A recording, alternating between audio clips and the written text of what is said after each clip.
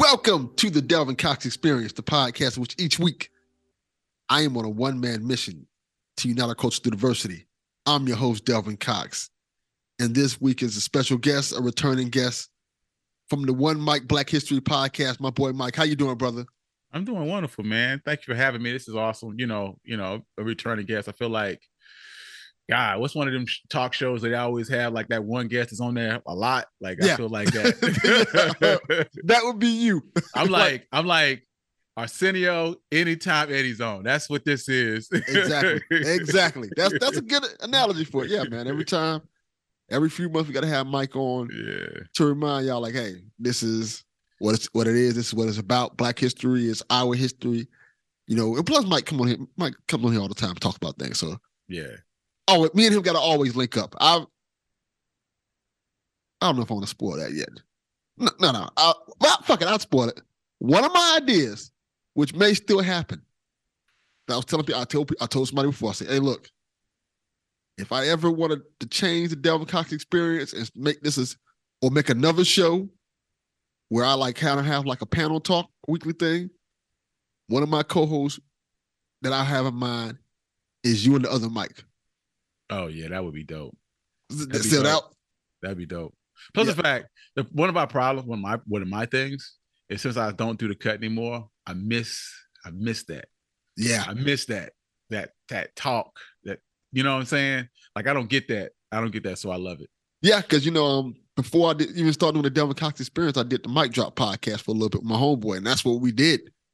And then the Delvin Cox Experience was more of a thing of necessity because, like, hey, he couldn't record no more. Right. Because he always has shit he's going through. He's the dude who goes through shit. Like, everybody got that one friend that goes through shit that just sounds so unbelievable. Yeah. Then you find out, no, that shit actually happened. like for real? Like, no, that can't be real. I'll give you a perfect example before we get to the 5-5. I'll give you a perfect example.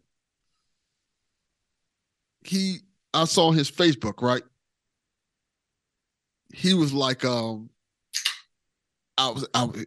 Facebook story said, I was at work because he works. I think he does like forklift operator and stuff like that.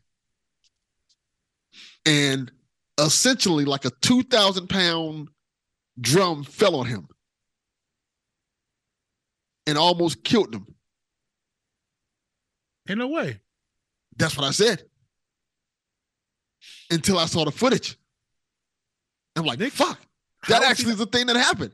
How is he not like a hashtag or like a past tense? Like, how are you still here? The way it fell. No, it must have like deferred a lot of that energy. It must have like hit and then kind of like burnt. Like, I can't imagine it went straight down. They had to like hit, and then I'm just guessing. I don't know. I'm speculating. You kind of nailed it. It's a weird scenario because like you said, he broke ribs. His lips completely like cut like he got sliced with a sword. I'm like, God damn, this shit only happens to you. Like, you're the only person I see stuff like this happen to. Right. And then, something similar happened with the cut. Cause I was like, I had my son. And of course I was like, yo, I can't keep doing all of this. I can't do all three of these things. But when I started trying to like round these dudes up, I found out, cause this is COVID. We're not like talking that much. I found out like getting a divorce. I was like, you getting a what? And not only did I find out he was getting a divorce, but they were knuckle deep in this thing. They were like a year into the divorce. And I tried to give them the Goodfellas talk. You know what I'm talking about. You're talking about, you got to go home. Hey, you can still have your girls, but you got to go home. I was like, you can't do this. You've been with your wife 20 years. You can't, like, these streets, there's nothing out here. And he was like, nah, man, the divorce is final like next week. Like, what? Damn, I can't come into you with no pregame prep talk in the fourth quarter. Yeah. So yeah, he's I guess he's happy. I don't know. He moved to Austin. I'm like, yo, this is fucking wild. Whole lifestyle change. Yeah, whole lifestyle change. How you gonna move to fucking Austin and like, just move to Austin just like on whim? Hey, I'm just moving. My divorce is final. I don't have nothing tying me here. I was like, you still got kids? Like, you're not 20. You are That's 40. a wild thing to say.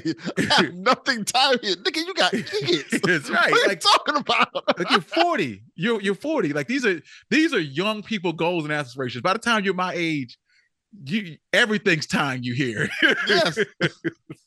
Like, that's just a wild notion. Like, even now, like, I've been divorced for almost, well, I guess in a couple months it'd be a year. But we've been separated for like 3-4 years at this point, right?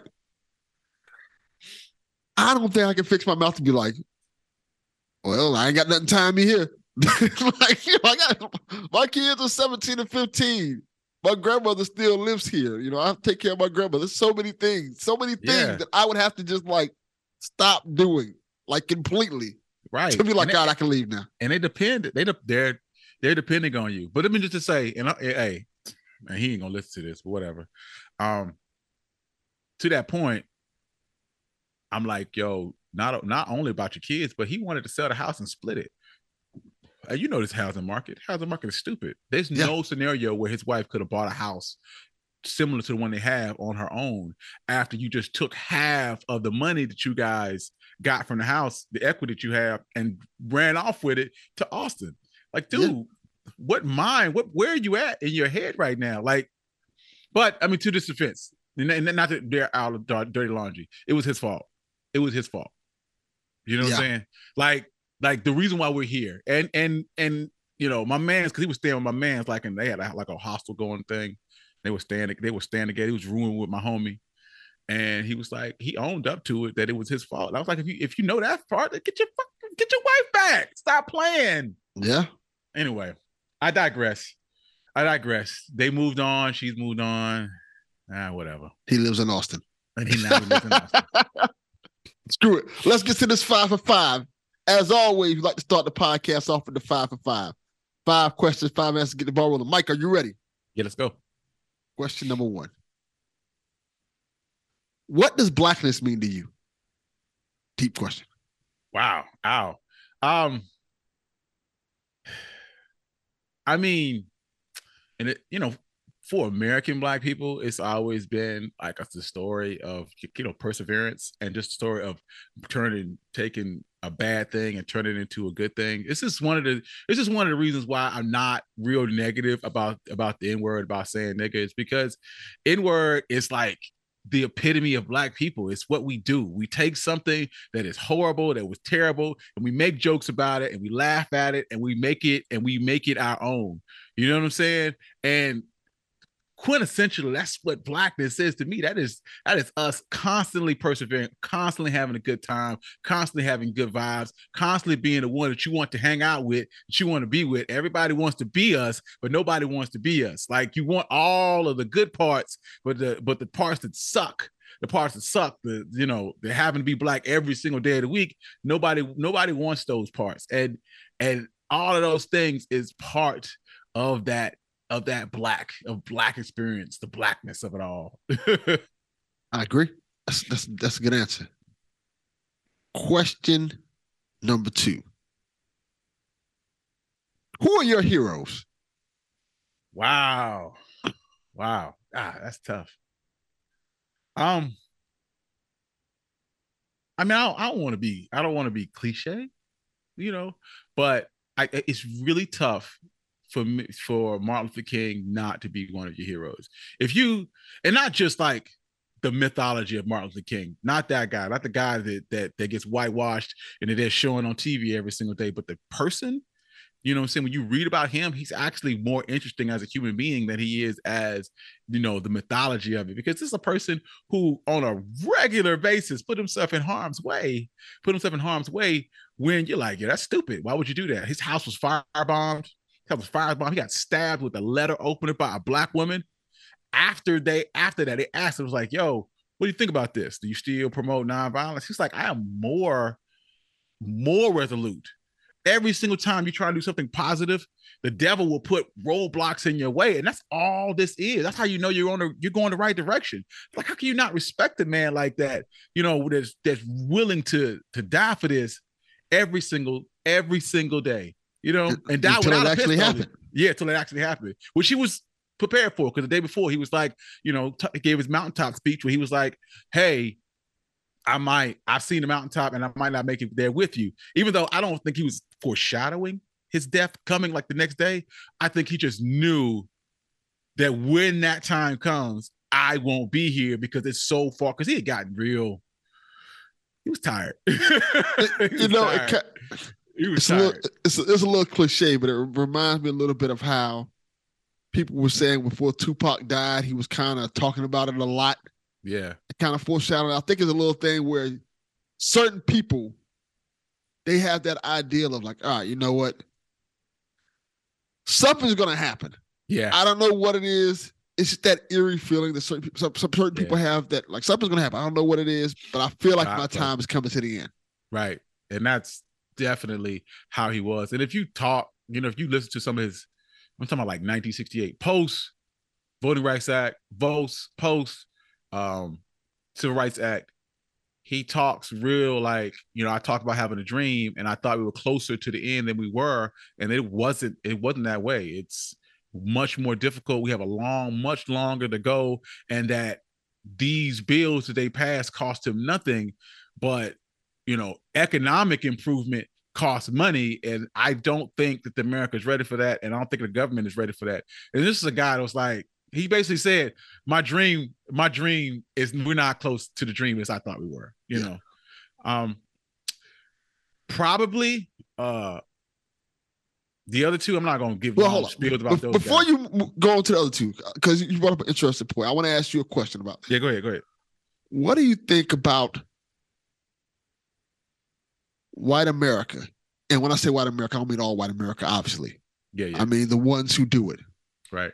Who kind of co-opt Martin Luther King as theirs. What I mean by that is they take certain elements of his speech. Like, for example, they don't give a fuck about Martin Luther King to MLK Day. Right. Or when something happens, they'll start preaching certain aspects of Dr. King, like nonviolence and stuff like that. Right. But they don't do it in a way where they're like, hey, you should be nonviolent. They do it in a way like, no, you should comply because Dr. King said so. Right. And it was funny. What's funny about all of those things is that the Dr. King they remember is the 2022, 2023 Dr. Martin Luther King. At the time when he was in it, when he was doing the Montgomery bus boycott, the Birmingham campaign, he was the most hated man in America during that time. When they talk about, hey, when they riot and they're like riots are the language of the unheard, even when he was doing peaceful protests, they would deem them to be riots and burn, you know what I'm saying? Burn him in effigy and talk about how he's not who you plan, who he says he is. The FBI, J. Edgar Hoover was watching him constantly, looking for a way to slip, trying to break up his marriage. And there was the infidelity, but but he was most hated man in America. So for you to come today and to tell us that, hey, Martin Luther King wouldn't have stood for that, he wouldn't have stood for that, you wouldn't have liked him. You wouldn't have liked 2023 Martin Luther King. And Martin Luther King wouldn't have liked you. You would not have been friends. He is the opposite of what you guys stand for every single day of the week. And this is one of the things, this is one of the reasons why I'm like, I hate that. Like that whitewashing, that the whitewashing of Dr. King is probably the thing that irks me the most about his holiday, about Black History Month, because one, and Obama kind of talked about this, and we had a speech about Black History, but is that Black History Month is more than quotes from Rosa Parks and Martin Luther King. It's everything. It's all of it. It's the highs, the lows, the known, the obscure, all of those things in between includes Black History Month. It's everybody. It's not just King. So, yeah, I hate it. Yeah, I do too. I hate that. And they even try to do it Malcolm X, how they take certain aspects of a person in history without knowing the whole history. Malcolm X is much, much tougher to do because he got quotes. He's like bitch. Yeah. He has this one quote, and it's great, where he talks about progress. They ask him about progress, Black community, and how far we've come. And he's like, if I take a knife and I stab you 9 inches and then pull it out 6, is that progress? No, it's not progress. I have to take the knife out completely and let the wound heal. And that's how you get progress. What we have right now is that knife is still sitting in 3 inches. This is not progress. We're still knee deep in it. And those kind of things, it's hard to ignore. Like, you could kind of co-op like later after Malcolm X. I think the one that they always go to is the quote about the white liberal. Oh yeah, they do. They do. That's like that. They do like the white liberal quote. And to that point, I will say this, that I expect racism from people, and I feel like that's like the default setting for white folks in general. You know what I'm saying? Like, when you say, "Hey, did something racist," of course he did. Of course he did. I don't know if I expected. I mean, you know what? I think a better way out, at least to me, I think I expect racism from white people with power. Yeah, it's true. But even people who don't, like. I stop at saying people's racist, but casual racism is so pervasive in our society that even when you don't mean it, like, you know what I'm saying? Even when you're like, I don't really hate black people, stuff comes out. Cause I was at work one day and this guy was like, hey, they hired a new guy and he's actually white. He was like talking about the fact that they don't hire a lot of white people these days because the diversity and inclusion meant they were hiring a lot of women, a lot of minorities. And he was just like shocked by that fact. And I'm like, really, yeah. Guy? Like, and not to mention, I was surrounded by white guys, and you're shocked. Let me ask you this, because I think this is another good topic.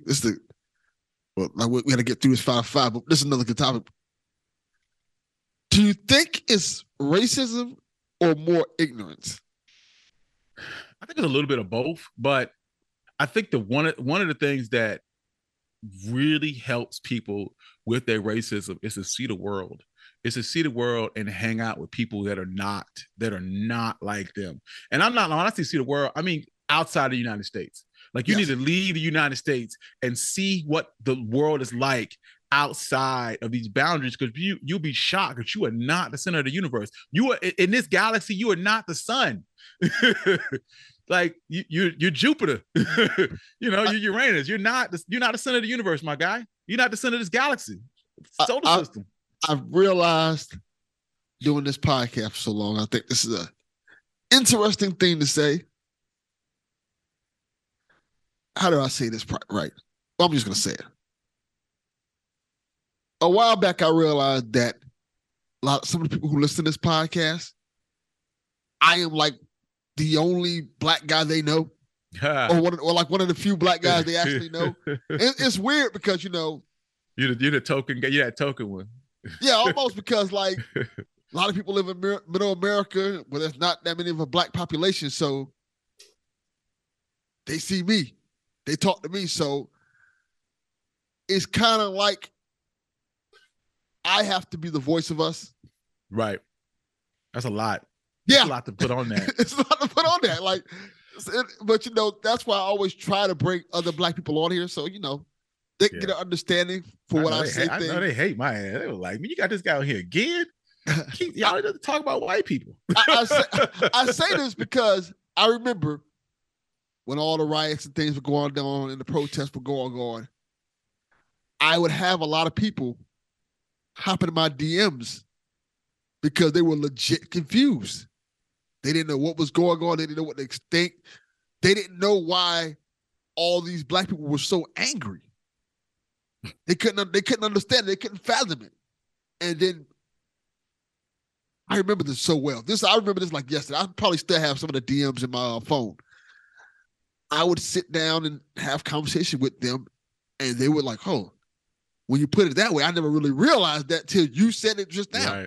Right. And it's such a wild thing because we live live this. This is our life. Like, you can't change. Yeah. We can't wake up one day and say, "Oh, we white now." No, this is part. This is an aspect of us. Yeah, and I think we take for granted sometimes. Like, there's a lot of white people who just haven't been around black people. Their only idea of what a black person is shit like Good Times. So they're on TV. Yeah, what they see on TV, Good Times and roles of them being black people being criminals and shit like that. Yeah, and that part of the problem you get in a lot of even countries of color, especially when you start to go to Asia, China, Japan, Korea, they expect a black guy on TV. They expect you to be a certain way. They expect like Chris Tucker. Yes, and the guy, I follow this guy on TikTok who lives in Japan, and when I tell you, he's square. You know what I'm saying? Like, he might be the lamest dude, but his life is very interesting. It's very interesting. He talks about being in Japan, and he talks about dating, and he said dating is very difficult because once they realize that you're not like their image of what a black person should be, they lose interest. He's like, you're not a gangster, you're not a basketball player, you're not 6'8", you know what I'm saying? You're not going to start rapping spontaneously. You don't bust gats. Like, almost automatically they lose interest because it's like this fetish. I want, like, you get put like on a check mark, like, hey, I dated a black dude once. You know what I mean? And I thought that was super interesting because their only idea of what a black person is exactly that, what they see on TV. Yeah. People just, that's why television is important and black representation is important because Black Panther, I think, is an important aspect of that, like the movie and the sequel as well, because when you keep showing black people in a negative light, people, and even our people, think that's the life they should be. Right. Or they should have. Like, you know, right. When you look at hip hop, especially now with the drill music and all that stuff. Yeah. That shit crazy. Drill is wild. Like, them kids legitimately, like, you know, hey, I'm 40. I grew up in the golden era. In the era, it was filled with misogyny and violence. But at the end of the day, Big Pun and Biggie were going home to a mansion. Like, they didn't live this life. They wasn't in the streets. They wasn't in the streets. This was, matter of fact, I never sold drugs. These were it was other people's stories. Yes. I can rap, you know what I'm saying? So I can tell the stories of other people. Like, yes. It's like The Wire. You're like, I don't. Yeah, he said it. Like, Cube is not. He's not a real gangster. Yeah. Like, no, those are my homies. Yeah, they're my homies. So it's like The Wire. When you watch The Wire, you don't, expect Michael K. Williams to actually be out here robbing people. That's not the way this works. But drill music, them boys do not. They actually doing it. They in it. They like, I don't expect to make it past 25. I'm rapping about the dead ops. I'm out here. I shot that dude, and then I rap about it. I'm like, what in the world? It's crazy because I feel like what our parents used to tell us about rap music and how it badly influences us and what it does, and we knew, like, this shit ain't real. This is like WWE. Yeah, now it's actually real. So it's like actually real. Like, you tell your parents, you're like, hey, don't do like, God, I can't even remember all the little dudes that passed, that died stupidly, but don't be like them. Be like none of them. It's so wild that we've got to that. Like, even I talked to my son, because my son listens to a lot of that stuff. I'm like, and he's nowhere near that, like, wanting to get into that type of life. But he's like, damn, another one died. Yeah. And they're like close to his age. Like, yeah. We had like Tupac and we had Big. They've had at this point like 10 Tupac and Bigs die. Not necessarily skill level, but like dramatic events of those people of that caliber. Like, people they knew, who they looked up to, just gone. Yeah. And that's just like, it's hard to wrap my mind around because they talk about like, so-and-so died. I'm like, who is that? Like, these kids died before they ever had a chance to really even see the fruits of their labor. You know what I'm saying? You rapping and you having a good time, and you're like minorly big, but you could have been huge, and you never even got to see it because you still in these streets. You still out here on O Block. Yeah. Rapping about O Block on O Block.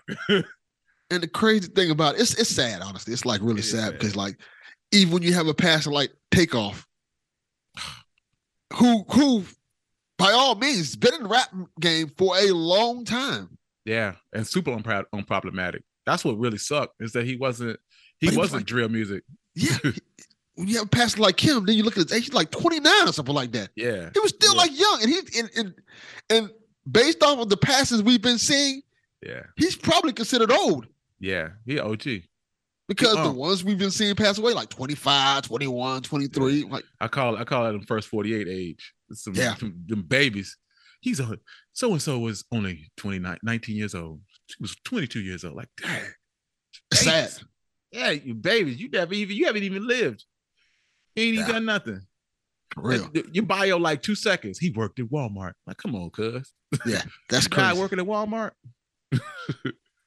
Crazy. All right, let's get to a happier number 4 then. Right. Oh, give me 2 more of your heroes before we get. I was going to say Malcolm. I was going to say Malcolm and James Baldwin.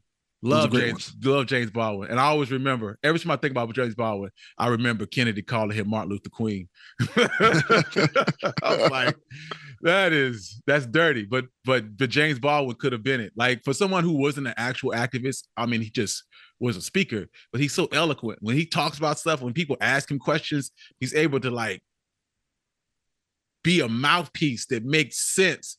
And I just felt like it was a travesty that he wasn't used more. Like, I felt like he really could have, like, at least, and I don't know how much he wanted to be in the movement, but I felt like you really could have co-opted this dude in, someone who had such a powerful speaking voice, such as that. I feel like it's a place. It's a place. And when I look it up, I'm going to find out why that didn't happen.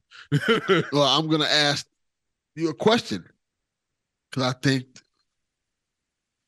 this kind of ties into it. And I think based off of me talking to people now who didn't realize this, do you think James Baldwin's sexuality played a part into it? Oh, definitely. Definitely. Because there was a guy, Bayard Rustin, who was part of they have a name for it. It's something 9. It's basically the 9 Black civil rights leaders, Civil Rights 6 or something like that. Anyway, basically it's a group. It's like John Lewis, Martin Luther King, Ralph Abernathy, all these guys that was like Martin Luther King and his disciples, basically. Yeah. And Rustin was in that group. And Adam Clayton Powell Jr., he was trying to set up a March on Washington. And Kennedy was like, nah, you can't come here. You can't come here. And he sent Clayton Powell Jr. to go like, hey, tell him that I need you to shut this down, or I'm going to tell everyone that you and Martin are bumping uglies. And as soon as that happened, because you got to understand, this Black people ultra conservative, and that was a huge no-no. Even the fact that his sexuality was already divisive within the group, because these were all ministers, he was already divisive within the group. But so Martin distanced himself from Bayard Rustin, and while he was helpful in orchestrating the March on Washington, it was as a proxy. He couldn't be fully involved. He had to be it kept him kind of at arm's length. So if you would do that to somebody who you were close to, who was the orchestrator of nonviolence, he's the reason why Martin was nonviolent, then I know they would do that to James Baldwin, who was a person on the outside looking in. Yeah. I find it fascinating that people, like I talk to people now about James Baldwin, because I really admire James Baldwin, the way he spoke and the way he saw life.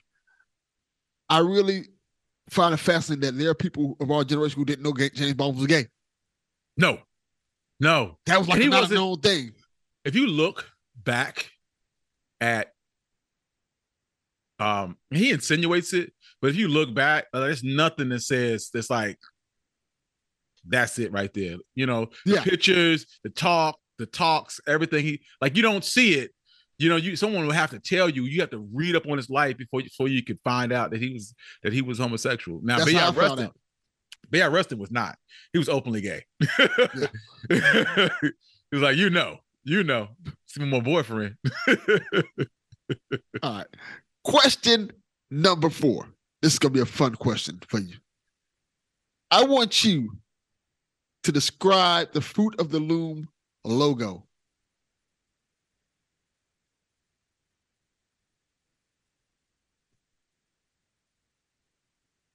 I don't think I know this as well as I think I do. I mean, I feel like it's like, um, you know those cornucopias where you got like the basket with all the fruits together. It's Yes. like that, but without the actual basket. It's just a bunch of fruits together. And I remember very vividly the grapes and maybe an apple. Okay. And I feel like there's some other fruits in there, like bunched together for Fruit of the Looms. But I feel like I'm like 99% wrong. I feel like this is like the Berenstein Bears right now, where my memory says one thing and reality is not that. You nailed it. So it is it's 100% a Mandela effect thing where, and this is the conversation I've been having on this podcast recently about this, that people like myself remember it being in the cornucopia. Yeah. And there are pictures of it in the cornucopia. Fruit of the Loom says it was never in the cornucopia. It was always just fruit just mixed together. And that don't feel right. That doesn't feel right. See, and if you look at the logo, you're like, that doesn't feel right. It looks like off. You changed it. I felt like they just updated and just changed it. But like when I heard about the Berenstein and Berenstain Bears, I was like, Berenstain? Since when? How long has it been like that? They're like forever. No, sir. No, sir. They're not the books I read. They're not the books I read. It's so weird how that works, man. I don't know. I find the brain a fascinating thing. Yeah. Yeah. And particularly memory, because what we remember and what actually happens is sometimes very similar. Yeah. And sometimes very vastly different. Yeah.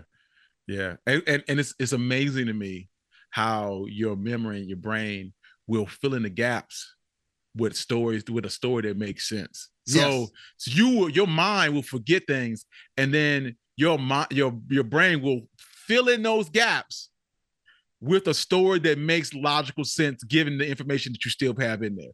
So you're like, I remember being a cornucopia. You don't remember what it was. You just your mind. And then weirdly, we all share these experiences. So it's not just me. Like, it's millions of people who all think that it was Berenstain Bears. Like, how do we all? Yeah. Now, what's ironic about this is that the Mandela effect is like the worst name for anything ever, because I knew that Mandela was still alive and in prison and not dead. And only white people thought he was dead. Like, I was like, they talked about this. Yeah. He was on the news. He was on the news. He had the whole thing. His wife waited for him the entire time. Like, what we doing? Yeah, he's very much alive. He was very much alive. Like, he dead now, right? He dead now, right? Yeah. Okay. Hey, I'm about to, hey, I say that, and then you be surprised. You're like, you're still alive? Yeah, it's just fascinating how that works. It is super fascinating. I love those weird shared experiences, and Black people do it too. Like, it's strange to me how we all have similar experiences, but we're not near each other. How we all play ding dong ditch and all had to be in when the street lights came on. How do we all having the same shared experience throughout our childhood? Mama pulling the switch off the tree. Right. Making you go get it. Go get me a switch. Are you serious right now? How does everybody have this experience that we all know as Black people? It's just always fascinating. Right. It's always fascinating. I love it. All right. Question number 5. If there's one thing that you can ingrain in white culture about Black history, what would it be? Oh, man. That slavery built America. Like, and it's funny. It's funny because essentially that's what critical race theory breaks down to. It's basically the idea that this country was built on the backs of slaves. And even outside of the South, even in the northern areas, they were dependent on the industry of slavery and profited from the industry of slavery. And that slaves built major institutions. Could you imagine them building this country themselves, like on their own labor and hard work? Like, you got to plow your own fields. I had to go out there and cut my own pick my own cotton, cut my own sugar cane. That would have never happened. This country wouldn't be nearly the place that they think it is without slavery, without free labor. Without free labor. And matter of fact, this country is still built on free labor, because the moment that slavery was abolished, they kept looking for ways to continue to keep black people under their thumb. And this is how you get Jim Crow and all these things, because I need you on these plantations picking fruit for as cheaply as you can. Like, yeah, I got to pay you, but I'm not going to pay you much. You know what I'm saying? Like, this whole country, and even now, even today, like, and it may not be a black and white thing, it's more of a class thing, but you got people who will fight tooth and nail against McDonald's raising the minimum wage and paying people a living wage. They're like, these jobs are for kids, so kids don't deserve to have money in their pocket. Like, I don't understand the question here. And why are you so interested in pocket watching the life of someone else? Worry about yourself. Like, why? Yeah. I don't understand why they need to pay them more. Why is that so? Why does this bother you so much? It shouldn't. You would think it wouldn't bother people so much, but people get upset about it. It really does. So that idea that is American as apple pie, even though apple pie isn't American. But I digress. I digress. That idea of cheap labor, free labor, it's who we are. It's who Americans are. Yeah. That's why I always kind of say that Black history is American history. And I know people try to separate it. And I think Black History Month is important because of that, because we need to highlight that, hey, Black history is American history. Right. We helped build this place for free. Right.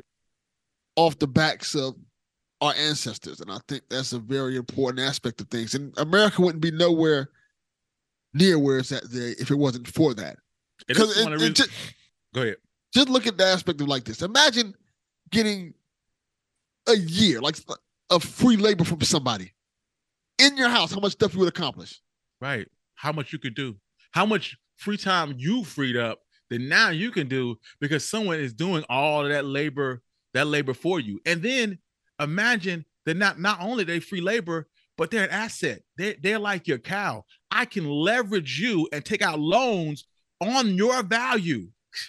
Yeah. Are you crazy? JP Morgan Chase ended up confiscating 13,000 slaves because people stopped paying their loans.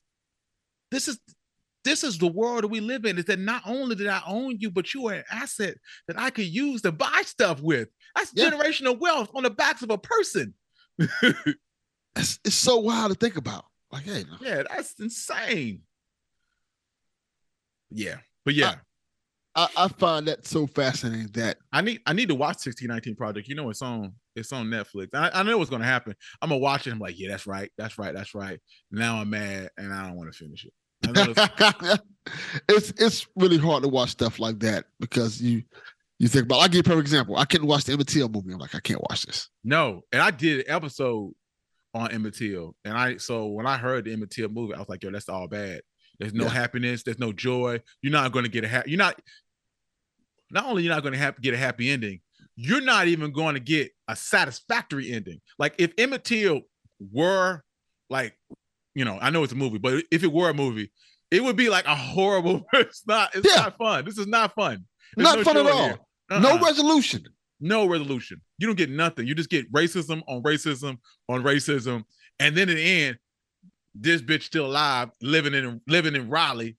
You know what I'm saying? Oh, she's sick and old. I don't give a damn about that. Put her in jail. And realistically, I know she's not ever going to get put in jail because all the people who connected to this case are all dead. And how much she was involved in his death, his murder, is in question. Because she would say, because she has a memoir, she says that her husband would beat her, and she went that route, the abusive route. And said that he beat her and that he was very mean to her and abusive, and that because I didn't tell him immediately about what happened, because she said she tried to cover it up. I tried to handle it myself, and he found out from someone at the store. And when he came back and found out that I did not tell him immediately, that he beat me up and then went out searching for Emmett Till. This is the story that she paints. So she paints herself as a bit of a victim in this story.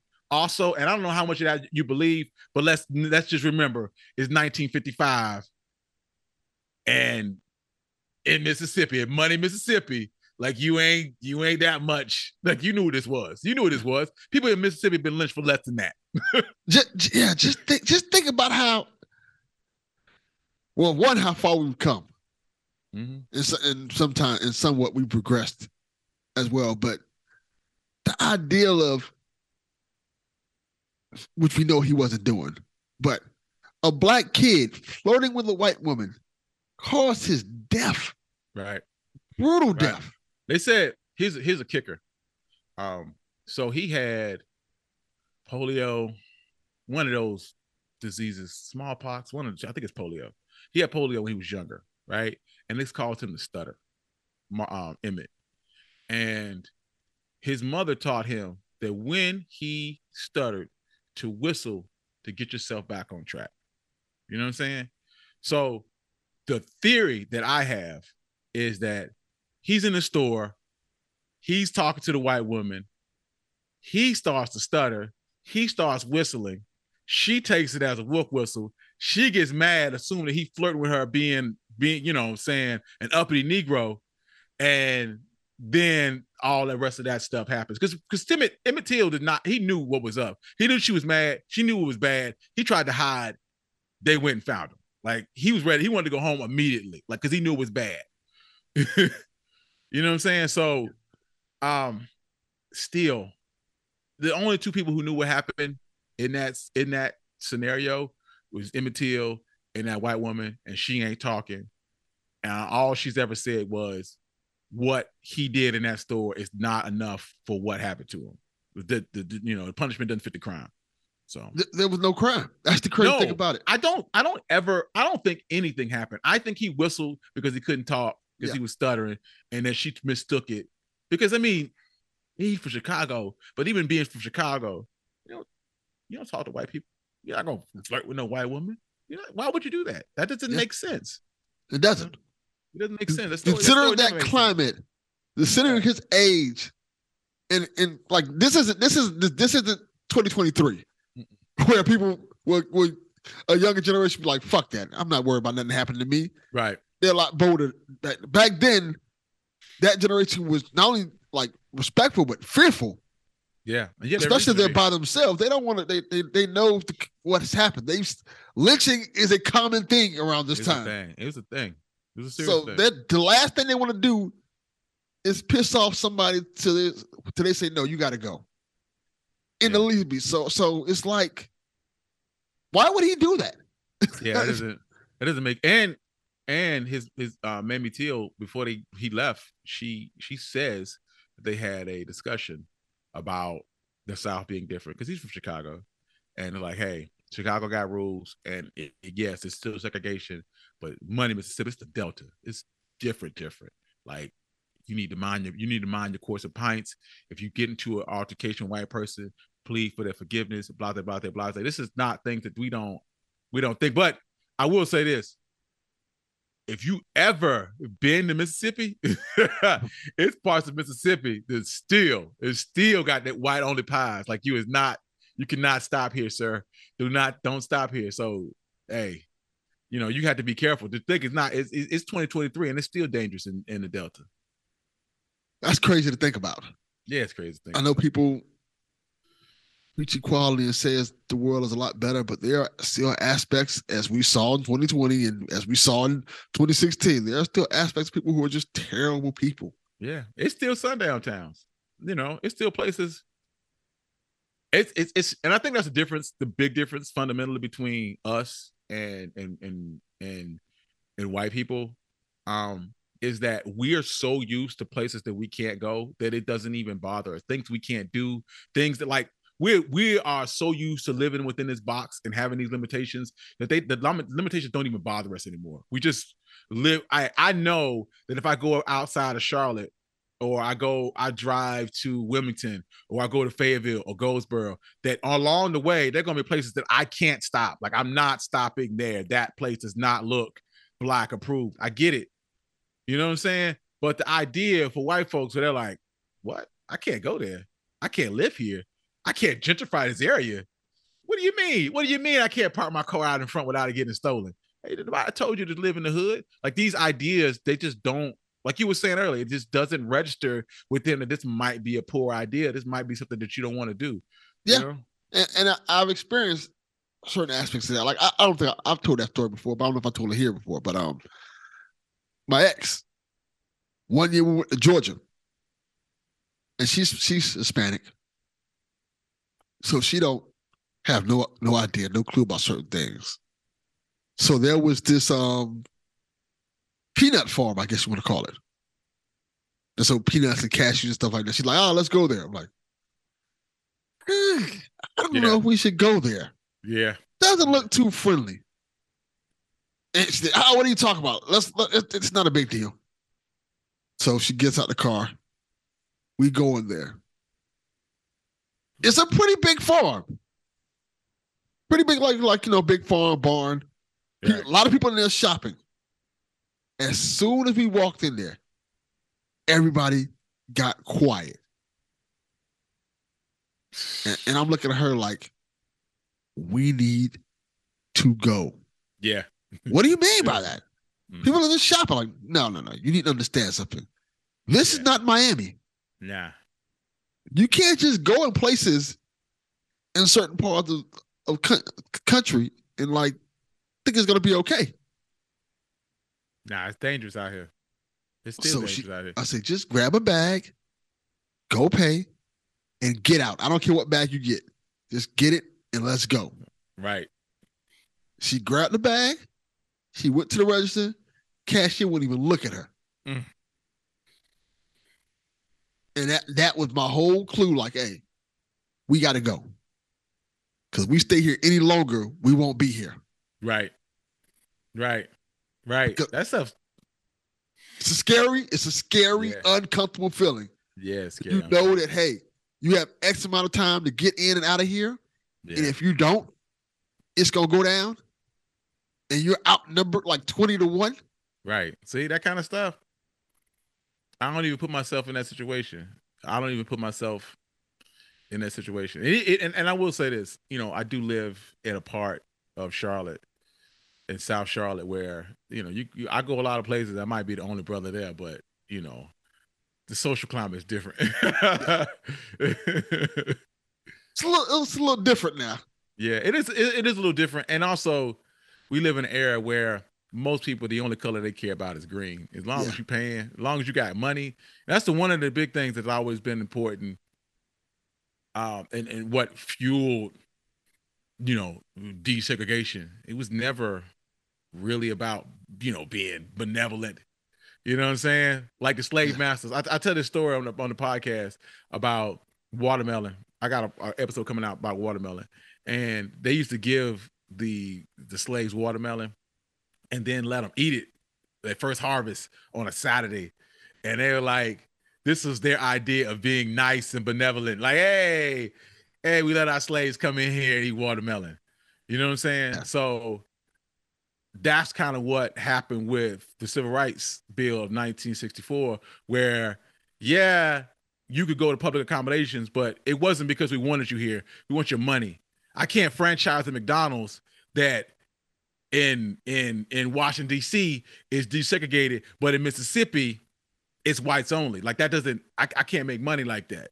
I need you to be desegregated, and I need it to be everywhere. This is how corporations make money. I can't worry about your predisposed notions of color. And you find that with plenty of corporations.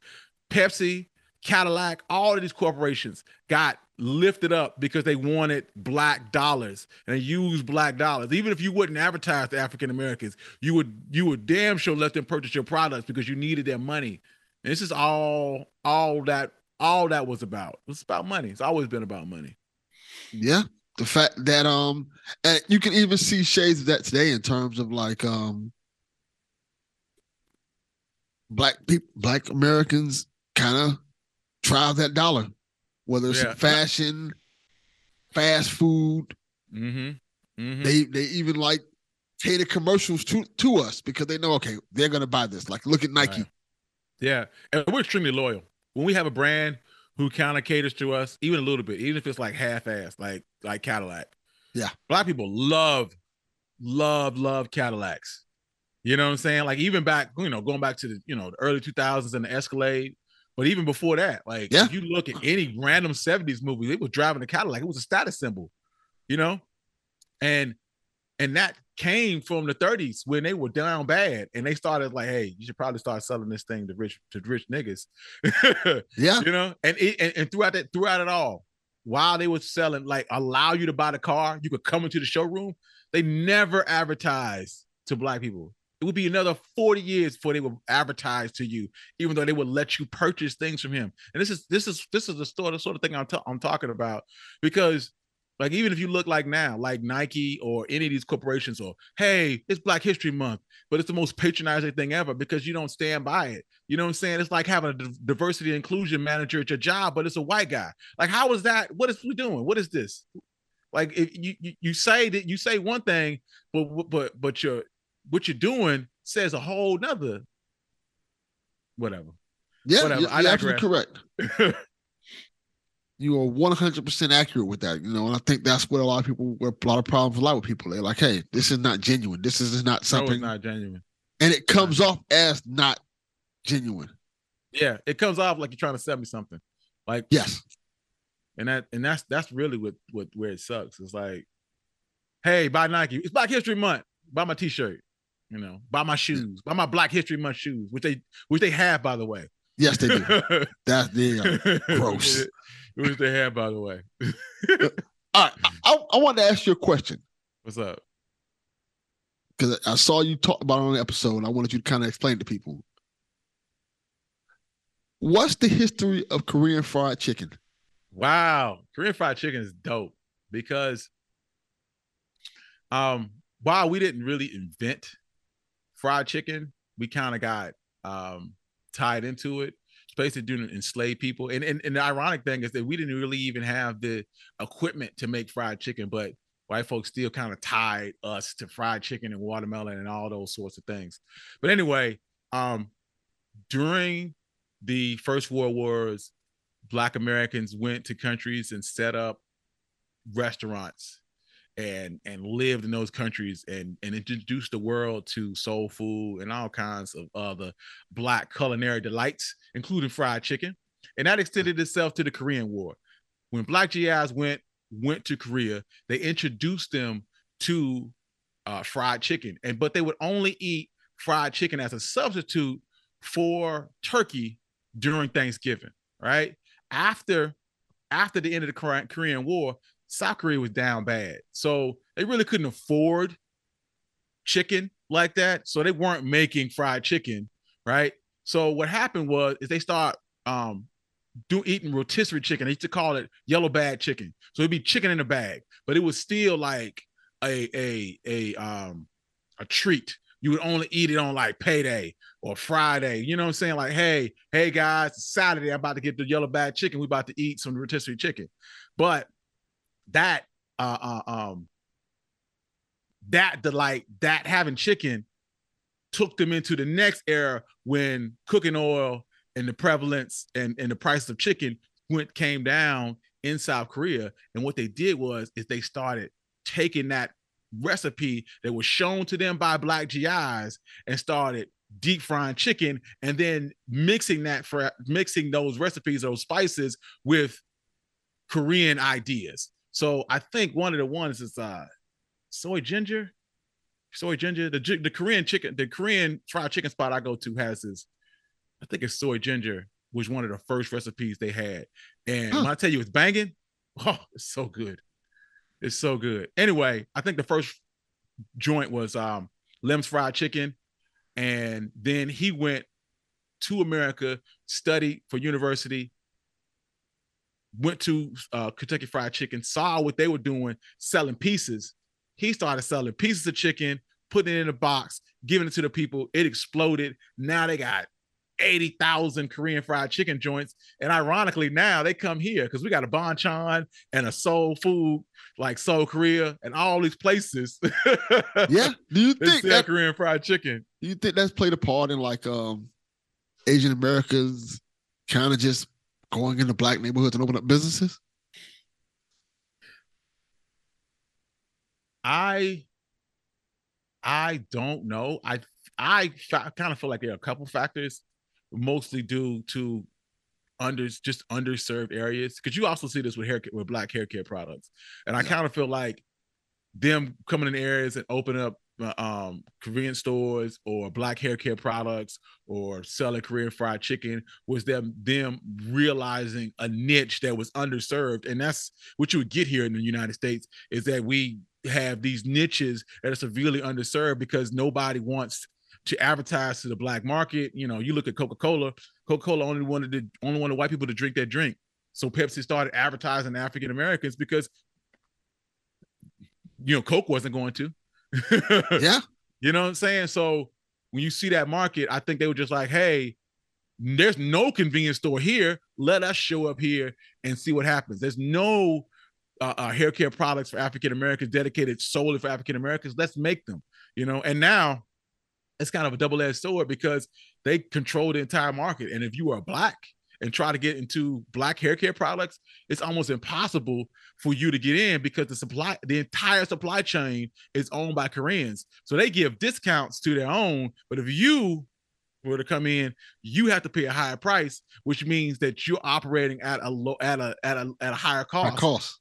Right. And you can't afford this unless you can convince people that, hey, I'm a black-owned business and you should come in on the strength of that. And, you know, we kind of sometime on that idea. Yes.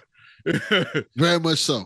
We kind of sometime on that black-owned business idea. But yeah, I like Korean fried chicken. And to that point, I know I've been talking about Coca-Cola and Pepsi. I got a couple more coming out where I talk about, you know, why black people don't eat sweet potato, why black people don't eat pumpkin pie and prefer sweet potato pie. I have one coming out about the history of watermelon, you know, why we like Cadillacs, why we like cognac, why we like Hennessy. It's gonna be awesome. Oh, those are some interesting episodes. Yeah, I think that's a really cool way to look at it and do it. I think I like that you're expanding your podcast that way. Yeah. Well, it started out me asking questions, but nobody wanted to answer questions, so I was like, I'm going to answer questions that I have and see what it takes me. I think that's hopefully dope. Hopefully, you know, people like it. I think they do. So I got some grenades. I like it. That's dope. All right. One more topic before we go. I want to ask you about this because this is a heavy topic. Mm-hmm.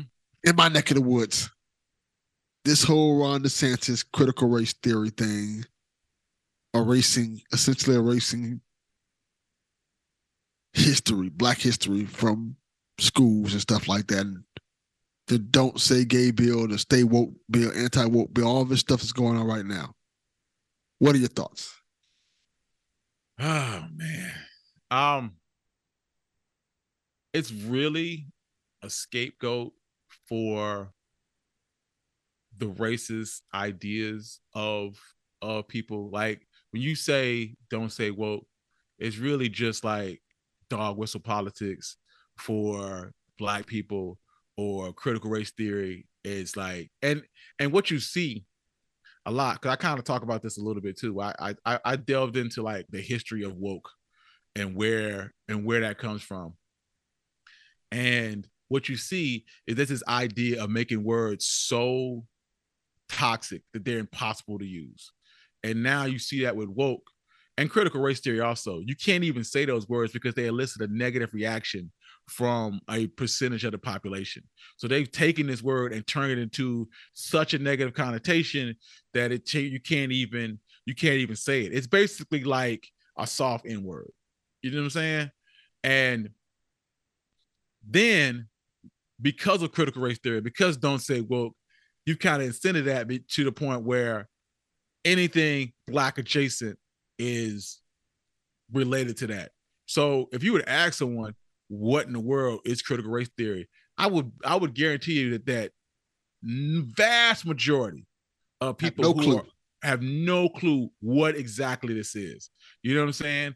And what they will sell you on is the fact that you're creating division between the races. You're making them feel bad. That you telling the stories of negativity about white people makes, you know, young white people who didn't have anything to do with anything feel bad. And I'm like, but we live in a world where African Americans feel bad every single day. Like I'm constantly aware of my history, and like James Baldwin said, I'm in a constant state of rage. You know what I'm saying? Yeah.